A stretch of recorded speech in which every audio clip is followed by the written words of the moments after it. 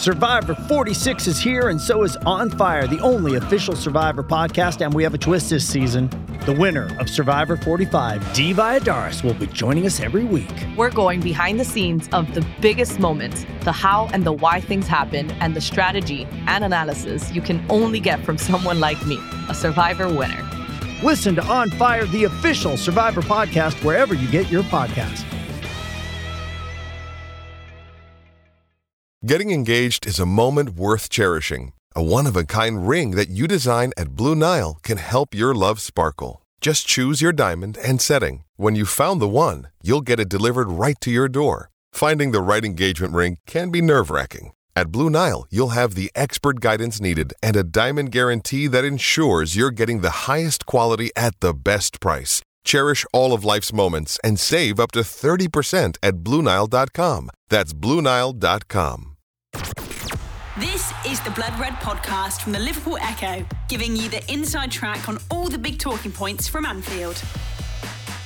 Hello and welcome to the latest Blood Red podcast from the Liverpool Echo. I'm Joe Rimmer, your host today, and I'm joined by Paul Gorst. How are we, Paul? Yeah, all good. I am looking forward to the real footy starting again tomorrow. I think I said that on Monday, didn't I? But it has been a long couple of weeks, so the real footy is back tomorrow. Yeah, I can't wait. Theo, how are you? Theo Squires? I'm good too. I echo Gorsty's sentiments. Good to have real football back.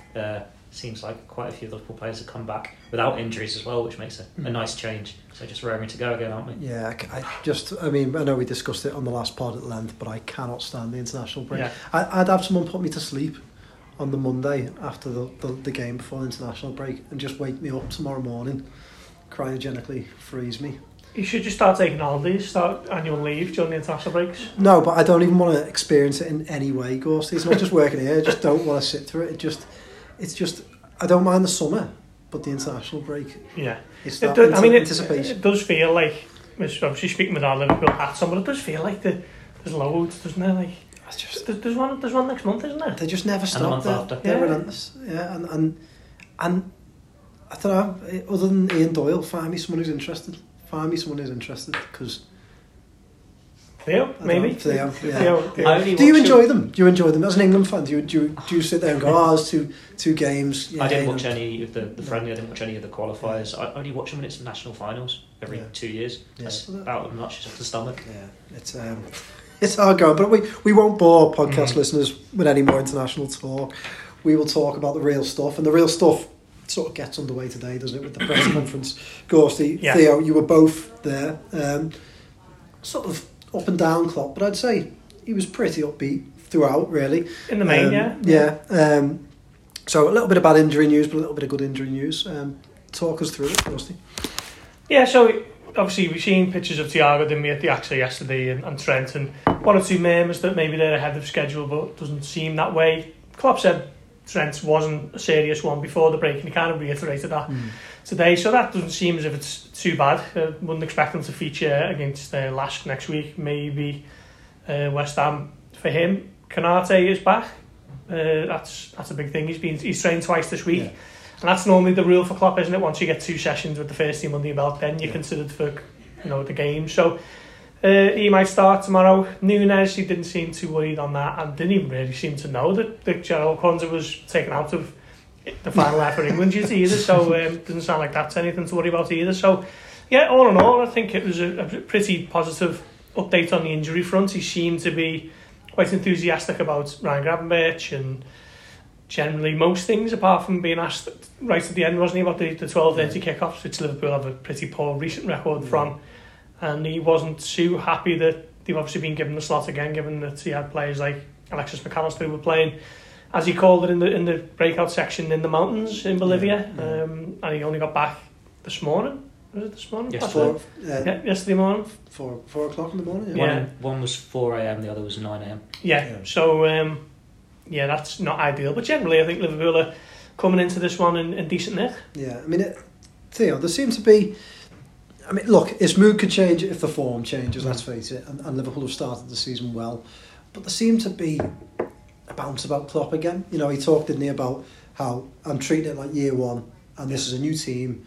And To be fair, I think that was probably one of the most positive and the most forward-thinking things I've heard Klopp say for the past year or so. Because let's face it, after the final in Paris, there was a bit of a hangover at Liverpool. It rolled into last season, and last season, from everyone's point of view, was a slog.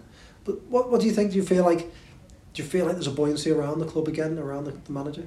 It feels like it, doesn't it? Like it's a very fresh, younger team. Like it's the start of that journey again, and that's why Jurgen Klopp signed his new contract in the first place, to get into this stage of it. So it's not just handing the keys over to the next manager, it's so he's overseeing that step. Last year it was a bit of a transition, wasn't it? You had players that probably overstayed their welcome a little bit. Well, they didn't all move on. We've seen quite a few of them go in the summer, and it's just exciting when you're seeing Szoboszlai come in and make an impact straight away. McAllister's done a really good job coming in.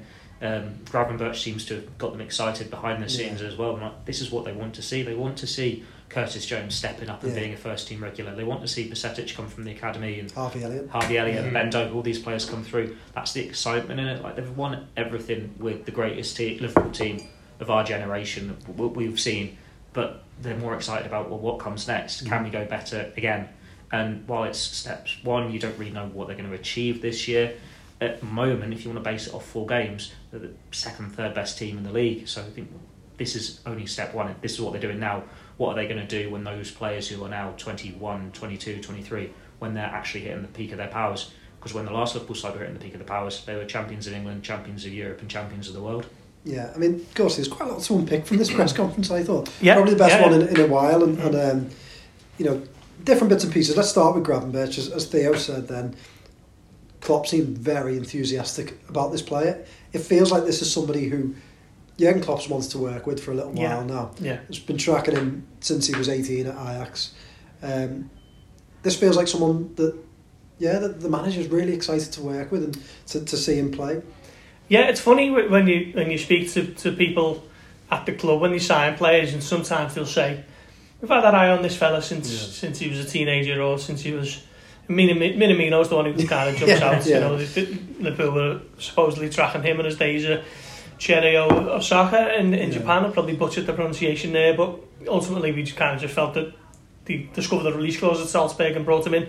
But get the feeling with Gravenberch that, you know, when they say those types of things, that they're not just embellishing. You know, this is a lad who played against Liverpool 3 years ago in the Champions League, home and away, and was a real emerging prospect of Dutch football. And me and Theo were just saying there on the way back from the press conference, if he doesn't have that year at Bayern Munich where he doesn't really get in the team, and he's just coming to Liverpool this summer from Ajax, you're looking at it thinking, you know, what a player this lad's going to be. And you know, Klopp said in the breakout section, just me and a handful of other reporters, that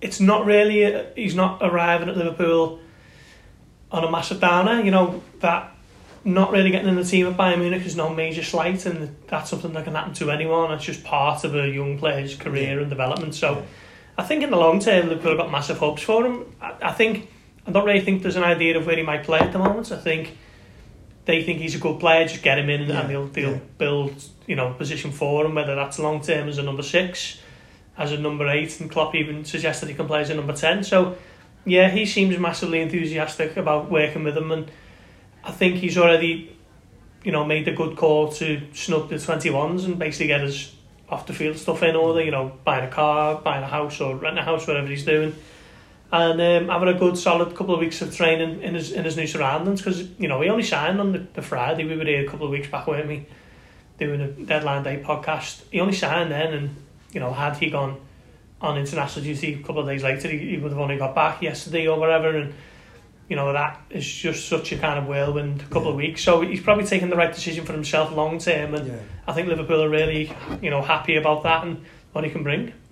And we all like to see Ronald Koeman in a bit of a mood, don't we? I don't mind that at all. I mean, it's a bit of a lazy comparison, Theo, but there is, it just, to me, there's just something of a Wijnaldum. You know, also a similar player that they bought from Newcastle, recognised that he had great ability, but probably didn't buy Wijnaldum from Newcastle thinking we'll play him in a more conservative style. You know, he was a bit more of an attacker at Newcastle, came to Liverpool to be a man who could play in all different roles, knitted things together. Do you get that feeling? That's something they've done with Gravenberch? Potentially, yeah. Like, that's what Klopp was saying when he was going through all his attributes. He's someone who's good in small spaces, he's good in large spaces. He's good at winning the ball back, pressing, dribbling, passing, shooting. Sounds like the perfect footballer, doesn't he? This is what you're looking for, and like you're doing your ultimate team on. And he's 21. And he's 21. Yeah. Like when the comparisons were coming out before, probably when Liverpool being linked with him before he went by, and it was, he's going to be like another Paul Pogba or something, before it all went a little bit wrong for Paul Pogba. But you can see why those are comparisons there, because he's a big lad, he's this powerful midfielder. And it didn't happen for him at Bayern, let's be honest. He only started, I think, 5 times in Bundesliga and the Champions League this year before he came to Liverpool. Is it, 9-minute substitute, actually? Yeah. He hadn't started in pre-season, but that means he's got a point to prove. He'll be itching to go here and just make that point. It's whether he's up to speed to start tomorrow. That's the question there. But he's still got to go and say, Bayern didn't happen, but this doesn't define me. I can go into a different big club. Like we've seen a few players come from that Ajax academy in recent years and they've come straight to the Premier League, and it's not quite happened for them. A few at Manchester United or Everton, so hopefully a different club in the Northwest with a manager that's definitely wanted this player for a number of years is a better fit. And it just seems that from the conversations they've had behind the scenes that they're all on the same page, like they've got a clear role for him in mind. He fits with the formation, and when he is someone that clearly took Klopp's eye back in, what we're talking, 2020, 2021, like he was one of the standout players for them at Anfield when Liverpool, I think, won 1-0 with Curtis Jones scoring. You just want him to build on that. That was his first taste of Anfield, and that was no fans in that one. So he's just going to be excited to get going for Liverpool Football Club properly. The Blood Red Podcast from the Liverpool Echo. Does Monday at the office feel like a storm? Not with Microsoft Copilot. That feeling when Copilot gets everyone up to speed instantly? It's sunny again. When Copilot simplifies complex data so your teams can act, that sun's shining on a beach. And when Copilot uncovers hidden insights, you're on that beach with your people, and you find buried treasure. That's Microsoft Copilot. Learn more at Microsoft.com/AI for all. Yeah, well, just sticking with you, Theo, for just a second. I mean, they say styles make fights, don't they, in boxing? And I always think styles make players in terms of the clubs that they play at. And just to take this in a slightly left field direction, but something that you wrote about this week, I don't necessarily think that 1 year at Bayern makes you a bad player. Sometimes players go to clubs, they don't quite fit in. Klopp alluded to himself, didn't he, when he said that he didn't really have a place in their midfield in terms of his style of play. And you look at someone like Jadon Sancho, and he was brilliant at Dortmund, hasn't worked, and is currently probably his lowest ever at United. Mm-hmm. I mean, it just goes to show, doesn't it, I suppose, those two types of players, that it just depends where you fit in and how a club uses you, and perhaps how someone manages you. Yeah, it's just got to click, hasn't it? You've got to be at the right club at the right time. There's got to be that opening in the team. If you get an early injury or it doesn't work, it's hard to get back in. And I think it was tough for Gravenberch. When you think the manager who signs him and the sporting director who signs him, they both leave within that first year. It was clearly a bit of a civil war at Bayern last year, but those exits were a long time coming in behind the scenes. And they're in a bit of a transitional period, as much as a Bayern Munich side can be, because they're still going to win the Bundesliga, but it's very much, they've got the old guard there, and it's like, how do we replace the Thomas Müllers or the Kimmiches and this? And they still need that immediate success. It's not a case of, we can give Gravenberch a few years to settle in and then gradually get into the team. Kind of like what Liverpool have been able to do with Bajcetic. Granted, that's a bit different because he's been signed through the academy and he's worked his way through. But it's like you need that bit of patience, and Klopp has shown that he's a very patient manager. Like, there would have been others in Liverpool's history who would have given up on Naby Keita after a couple of years, or given up on Costa Tsimikas after that first year where he didn't really play in the Premier League. But Klopp's obviously very loyal to his players, and there seems something in that they want. And you'd like to think that it will work for him at Liverpool because he's got all these abilities to play in a further forward position in midfield or as a number 6. And it's an exciting time when you look at the formation Liverpool are playing as well. Like, if you're putting him in as a deeper midfielder alongside Alexander-Arnold, for example, whether you go back to your 4-3-3 and he's on one side of that, or even if you revert to Klopp's older 4-2-3-1 from his Dortmund days, it's like you need all that to work together. And going back to what you just said with Sancho, you look at United, he's never had that stability, has he? No. So many managers, so many difficult times for that club where it's chaos on the pitch, chaos off the pitch. But Liverpool, they've had a couple of dodgy seasons, but it's still been all together, that they're unified, and that now they're fighting in the right direction. It just seems a much safer place to play your football with a smile on your face. Yeah. That's what you'd like to think we're going to get from Gravenberch. Yeah, I like to think that Jadon Sancho, if he'd gone to Liverpool, would have been a totally different player. But moving on from that slightly, someone he did, I think, Ghosty give a fascinating answer about was Jordan Henderson.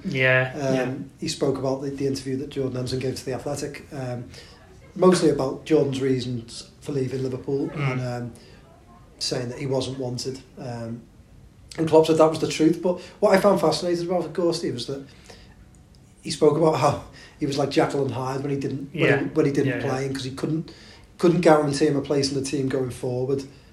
It was best for everyone that he left. And does that sort of show the difficulties he was facing last season? Perhaps why Klopp wasn't always in the best of moods, because you have players like that. You know, James Milner was probably the same. Keita probably wasn't very happy out Oxlade-Chamberlain. That weren't in a good headspace, and that probably reflects onto the manager, doesn't it? Maybe, yeah. That's a good point. I think. I get what Klopp was saying in terms of, well, I couldn't guarantee him 50 games a year, and Henderson's the type who's, he's a great guy, but when he's not playing, he's not the happiest. And what player is, to be fair, if anyone's happy to be sitting on the bench, you probably question the desire and the attitude and all that kind of stuff. So, you can't really have it both ways. I think every player has a right to be unhappy if they're getting left out, but ultimately it reflects poorly on Henderson that it was a bit of a, okay, you might not be playing every week, but you've still got a chance to be the club captain of Liverpool.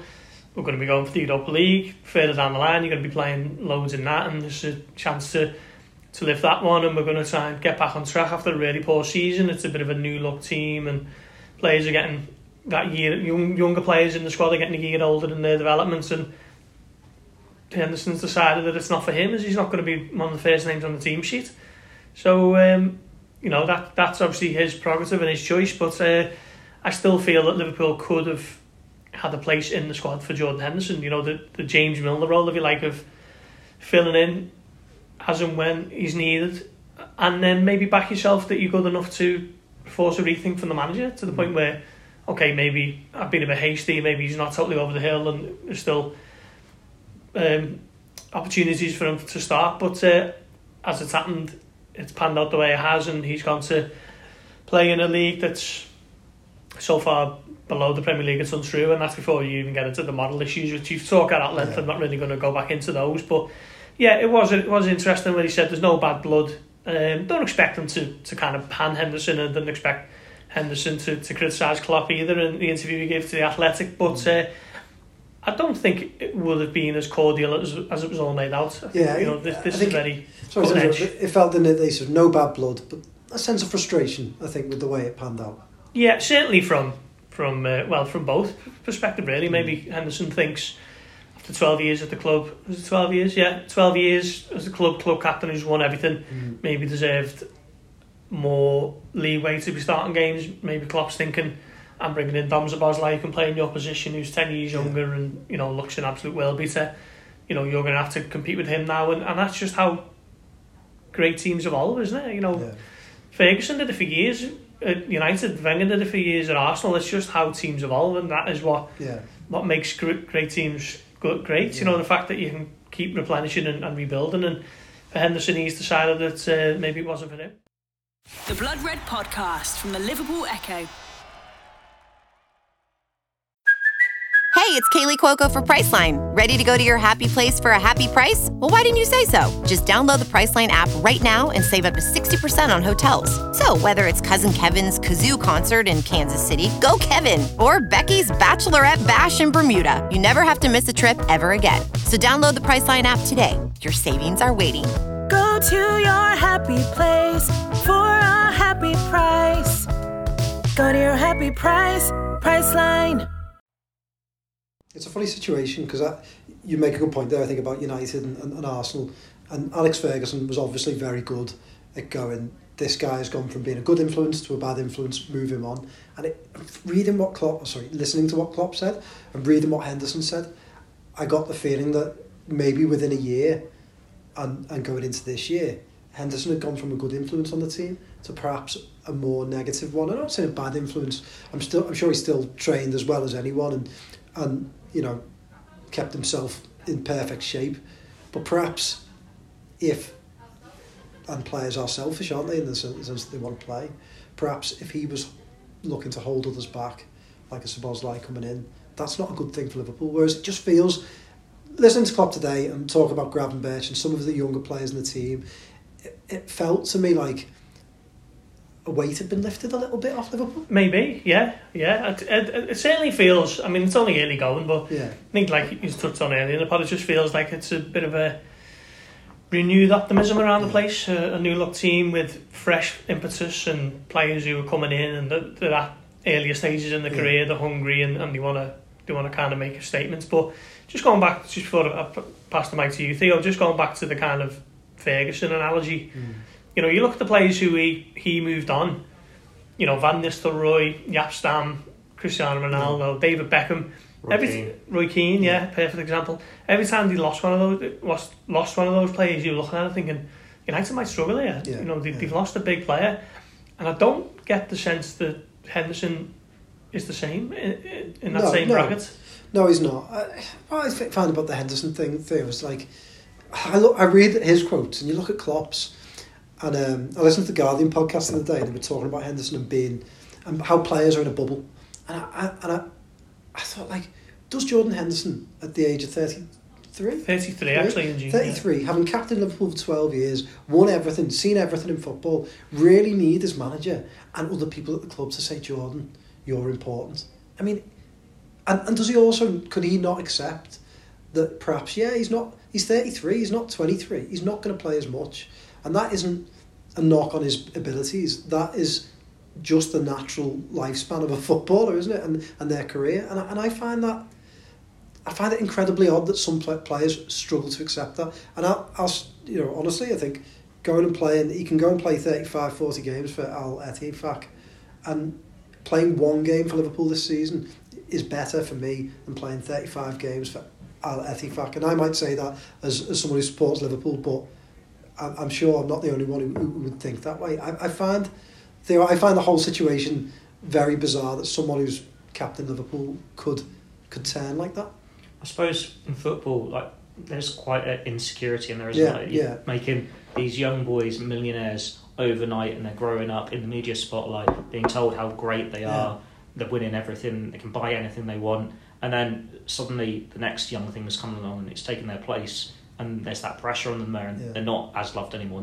Everyone's telling them how great they are. They're actually saying, your time's up now, you're on your way out. You've got to be very strong mentally to not have that. And we see, like, the Cristiano Ronaldo, he's probably that perfect example, where he doesn't care what you think, what you say, he is what he is. It's one of the things you can actually praise him for, and he's got that self-confidence, comes across as arrogance. But there are others like Henderson where there is that insecurity there. Like Steven Gerrard had that insecurity. That's part of the reason why he went when he did. Well, granted, he was a much more gifted player than Henderson, so Liverpool got a few more years out of him. It feels a bit more different with Liverpool, because for this great generation, this side, they've milked everything out of them, haven't they? When Fergie was getting rid of players at United, it was, they've probably got 2-3 years left in them, but just don't want you. We want to build for the future, and it was more about the club.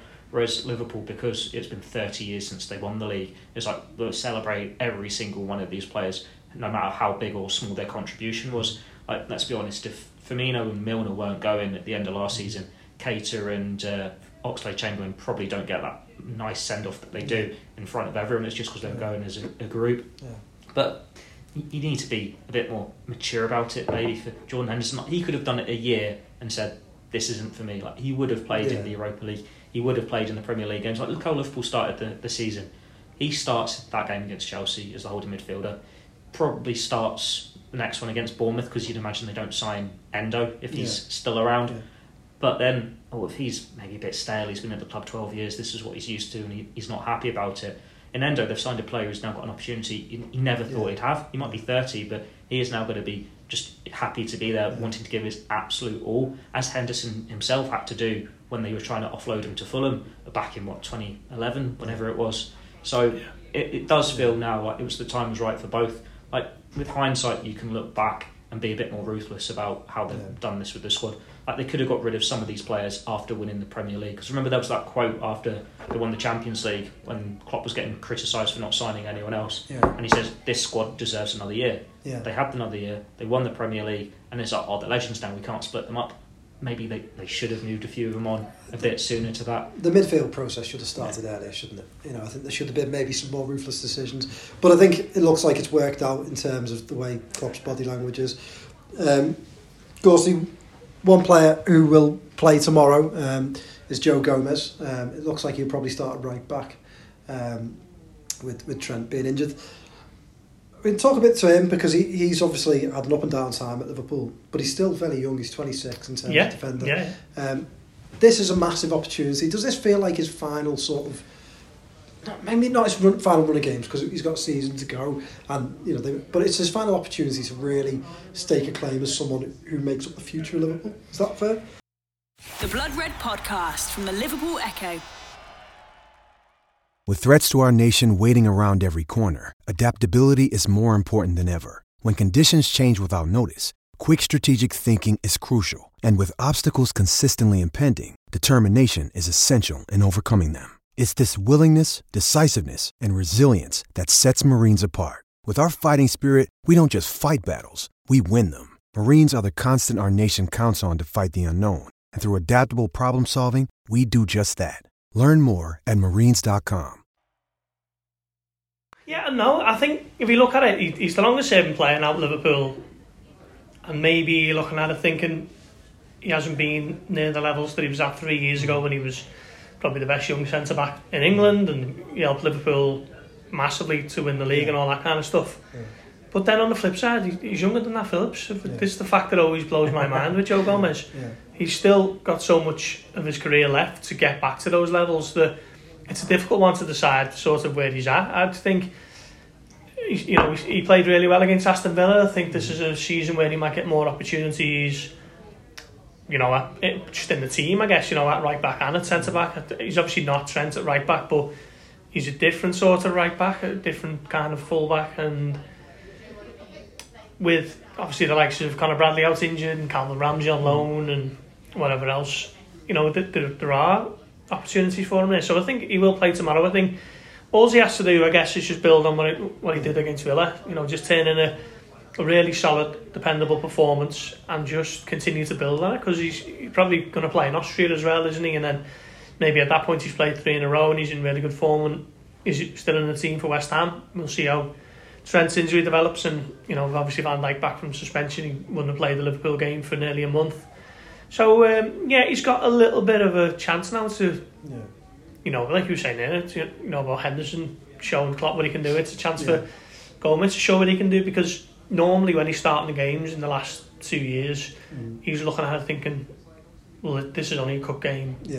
Van Dijk shouldn't be back in the weekend or whatever. But I think he can possibly look at the next 2 or 3 and think, just carrying on what he did at Villa, and then maybe give the manager a little bit more of a decision to make. I think if he can get anywhere near those levels of 3 years ago, I think Liverpool have got a top defender on their hands, and whether that's at right back or centre back, it's only going to be beneficial. Just jumping in on this one, when Doyley spoke to him last pre-season, the quote that still sticks with me is, "I'm younger than Virgil van Dijk was when he joined this club, and look what he's gone on to achieve since." So Gomez has still got a good few years left in him at that level before you think he has to decline. Maybe he is that sort of player that needs a run of games and he can get it now. But I think just take it a step at a time. If he finishes the season ahead of Joel Matip in the pecking order, that's the minimum. That's what everyone wants. Matip is not the future of Liverpool Football Club. He will probably go at the end of his contract. You want Gomez to be ahead of him there.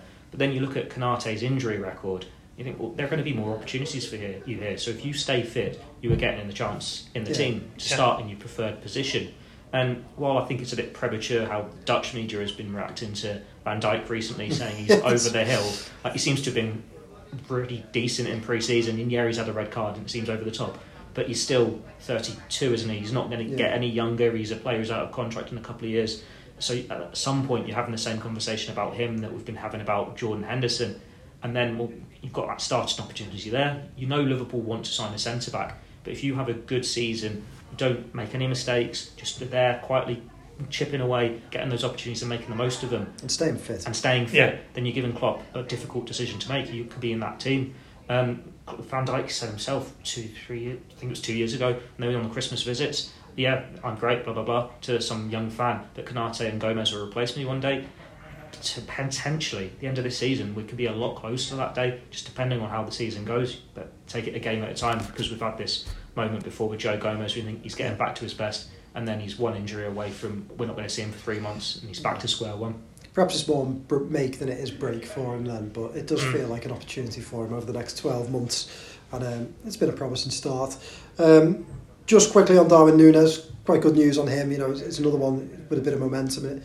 Klopp seemed to dismiss any injury fears. I think Marcelo Bielsa had said that he had a muscle problem, but Klopp had seemingly spoke to Uruguay. And it's a strange one, wasn't it? Because when they were saying that he'd had the muscle problems, it was like, well, you played him anyway. Like you played him the night before, and then you gave him 45 minutes, and so obviously it wasn't that bad an injury. They just didn't want to do it too much. Perhaps something lost in translation. Maybe just tiredness or something rather. There was something there, but if he's gone through it okay, they took him off at half time. If there was something you'd like to think they caught it early, I think we're probably a bit more worried about it because Darwin Núñez had a lot of niggling injuries last year. There was one that kept him out, was it Forest away? There were a couple of games where he missed out, and then he was out towards the end of the season as well. So I remember Klopp having a moan at that at one point, saying he needs to be fit. That might have been around the Forest game.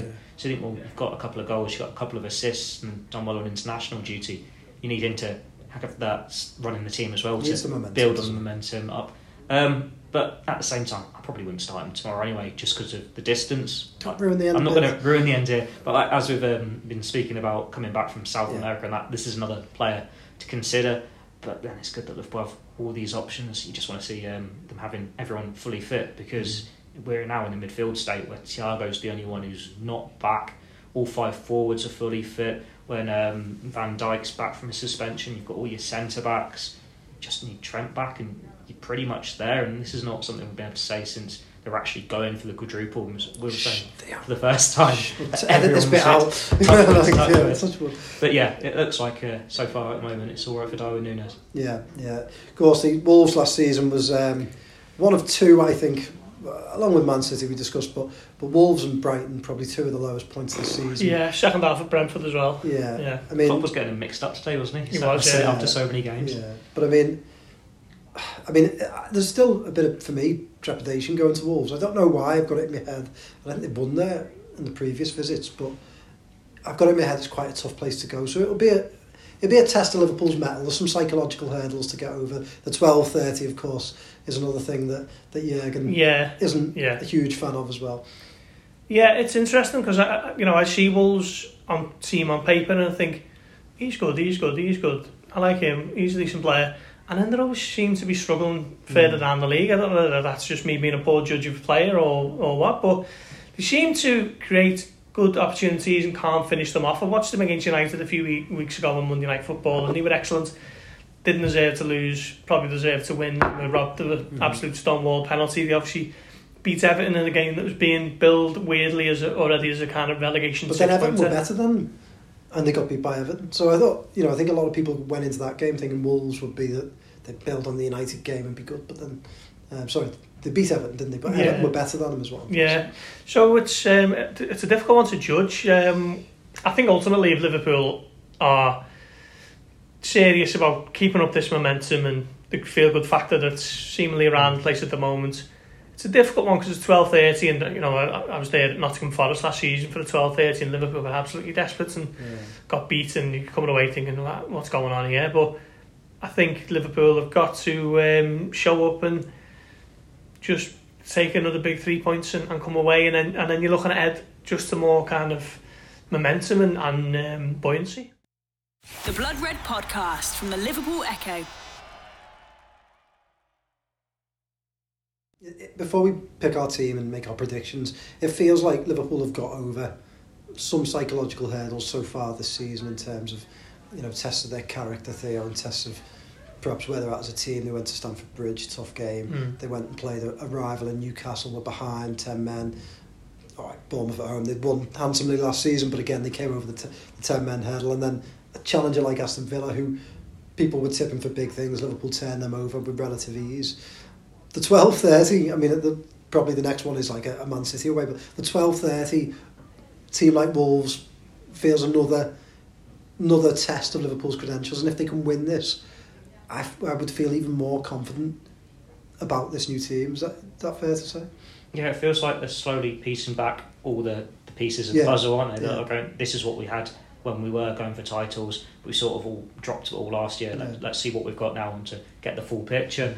It's a tricky one because of those experiences last year where they didn't win any of the 12:30 kickoffs. You're so daunted by this prospect that they're going to come unstuck. But then they were really poor away from home for most of last season as well. I think they only won 6 in the Premier League, and 3 of them would have been in the final few weeks of the season when they were going like Leeds, Leicester, West Ham. I think it's the 3. Gorsty would have been at them, so maybe you can pipe in if I've got anything wrong there. Forest, City. They lost to Forest. Yeah. What you remember there? I'm just the 12:30. Just naming teams. No, the 12:30. I was going for the away wins. Just the away wins. The away win. Oh God, yeah. So you can tell he's not listening. Yeah, come back to me in a minute. So they were just as bad then. He's got a young baby at home there. His mind. He's still trying to think of his favourite Klopp moments from the other days. Most bizarre moments still racking my brain. But yeah, it was a tough one for Liverpool, both away from home and in the 12:30s. So that all builds up. But it's a new look Liverpool. As we've been saying for a few weeks now on these podcasts, and Klopp's been saying for a few weeks now on these press conferences, is waiting to see how far we can go, what the ceiling is for the side. Yeah. So maybe we can be positive because the midfield is so different now. Like we're going to see Szoboszlai again, potentially McAllister again. Gravenberch can make a debut. The front 5, doesn't matter which of the 3 are starting, they're as exciting as ever. Players that looked so wrecked last year, devoid of any confidence, lost all form, they're suddenly part of the picture again, whether it's a Joe Gomez or Trent to a completely different side of it. It's just, like you say, you need to overcome that next hurdle. This is why Liverpool came unstuck last year. So beating Newcastle, that's one. That's a team that finished lowest on the table. They beat Villa quite comfortably when it was a side that drew with last season. Chelsea could have done with winning that one to give us a few more points on the board to give us a bit more of a lift. But even so, any time Liverpool go to Stamford Bridge is a difficult. It's always tough, definitely, especially opening day. But if you can go and get a result at Wolves in that tricky lunchtime kickoff where 3-4 players have been the other side of the planet at the very least and got the fatigue and everything, then it's like, we can go again. Then you're playing West Ham. This run of games before the next international break, you're going away to Tottenham, you're going away to Brighton. And they've got a good record at Tottenham. We all know what happened at Brighton last year as well. That is a game we align with that Wolves away game. Yeah. So in a month's time, next international break, we'll really know where Liverpool are, like how strong they are again, how well they've pieced it all back together. Yeah. Okay, well, let's pick our teams. Gorsty, Alisson Becker obviously coming back from a long trip, although he didn't play. Does he start in goal? Yeah, it's... there's not many options, is there, for the defence? I think Gomez has got to start at right back, Robertson on the left, and then Canate should be okay. He's trained this week, hasn't he? And put him next to Joel Matip. Yeah. Theo, any arguments with that? No, I'd go for the same thing. They're going to have to be flexible formation-wise if they're sticking with the inverted setup. He hinted, though, didn't he, today, that they did, because they sort of a little bit more conservative against Villa in terms of letting Trent move around. He sort of dropped a bit deeper, didn't he? But he hinted, didn't he, that they probably wouldn't go that way. Yeah, because against Villa it was more he was just swapping with Matip, wasn't he, and being a centre back. And then against, was it Bournemouth, where he just stayed out wide a little bit more. Yeah. So they're going to have to be fluid with it. Like, the only player in the squad who has actually played as an inverted fullback who's available is Tsimikas, and it would be a surprise to see him potentially come in the starting 11 when you've got a couple of games that you can play later in the week, later in the month anyway. So you go for the 4 Gorsty 7. If it has to be more traditional back 4, so be it. Like, Gomez has done well at right back in the past. Matip looks to have taken a step in the right direction. Maybe there is a little bit of concern over Kanate's injury record in the past, but if he's had 2 training sessions, you'd like to think he's ready. And Robertson got an assist midweek, didn't he? Even if he gave away a goal as well. Yeah, and upset Harry Maguire's mum. Pick your midfield. Midfield. I don't know why I'm thinking about this because I've been saying all day what it's going to be. Endo's going to start as the holding midfielder. Is this a prediction or Theo's? This is mine. This is what I do. Theo's 11, yeah. Because and it seems like he did quite well for Japan over the international break. Absolutely battering Germany, and they played in Germany and Belgium, so he's not had that far to travel. Good opportunity to get him some starting minutes, and it's a bit easier for him than McAllister when he's been in the mountains only a couple of days ago. Jonathan's... Have you ever been to Movama? Is that where Tom Cavere's going for his little South American trip? The Movama? Yeah. No, that's in North Wales. The Great Orme. I thought you were going. You haven't lived in Liverpool long enough to enjoy those days. You did a South American trip. I thought you were going. I've never been South America. No. Which one did you do a few years ago then? South America. Or you did South Africa? No, not been to any of these places too. Maybe I'm getting you mixed up with my former boss. I think it was my former boss. Yeah, just we all melt into one. Yeah, you do. Yeah. Anyway, Endo. Curtis Jones is on the left because he's not played in the international break. He's had a few training sessions. He did well against Villa, and then Szoboszlai on the right. Thanks, Rich. Your midfield. I'm going to pick the men mountain in midfield. Yeah. I agree with Jones. I think he will start. And I just think you've got to keep Szoboszlai in there because he's you want to see him. I certainly do. He's been great. And then the holding role. I mean, McAllister, Klopp really did stress today twice, 2 different occasions, that playing in Bolivia and then arriving back late into the week is probably not conducive to a 12:30 kickoff. So maybe he'll be kicking his heels on the bench. I think it could be an opportunity for Endo to come in and patrol the midfield. I think McAllister just starts this. I always think they make a lot of these like, oh my God, he only returned home at whatever. But I just think they get him some kip to get a bit of decent food down and a bit of training and he plays. I could be wrong. I get the feeling that Endo might be one of those players that we start to see more of towards November time, just because of the specific role that he plays in. And, I feel like Klopp didn't really want to throw him straight in, but had to for Newcastle. Yeah, for reasons. But now I think he might be able to ease him in, and Curtis Jones and Szoboszlai, I think. There's a case for Elliott as well. Of course, he's played very well in every substitute appearance.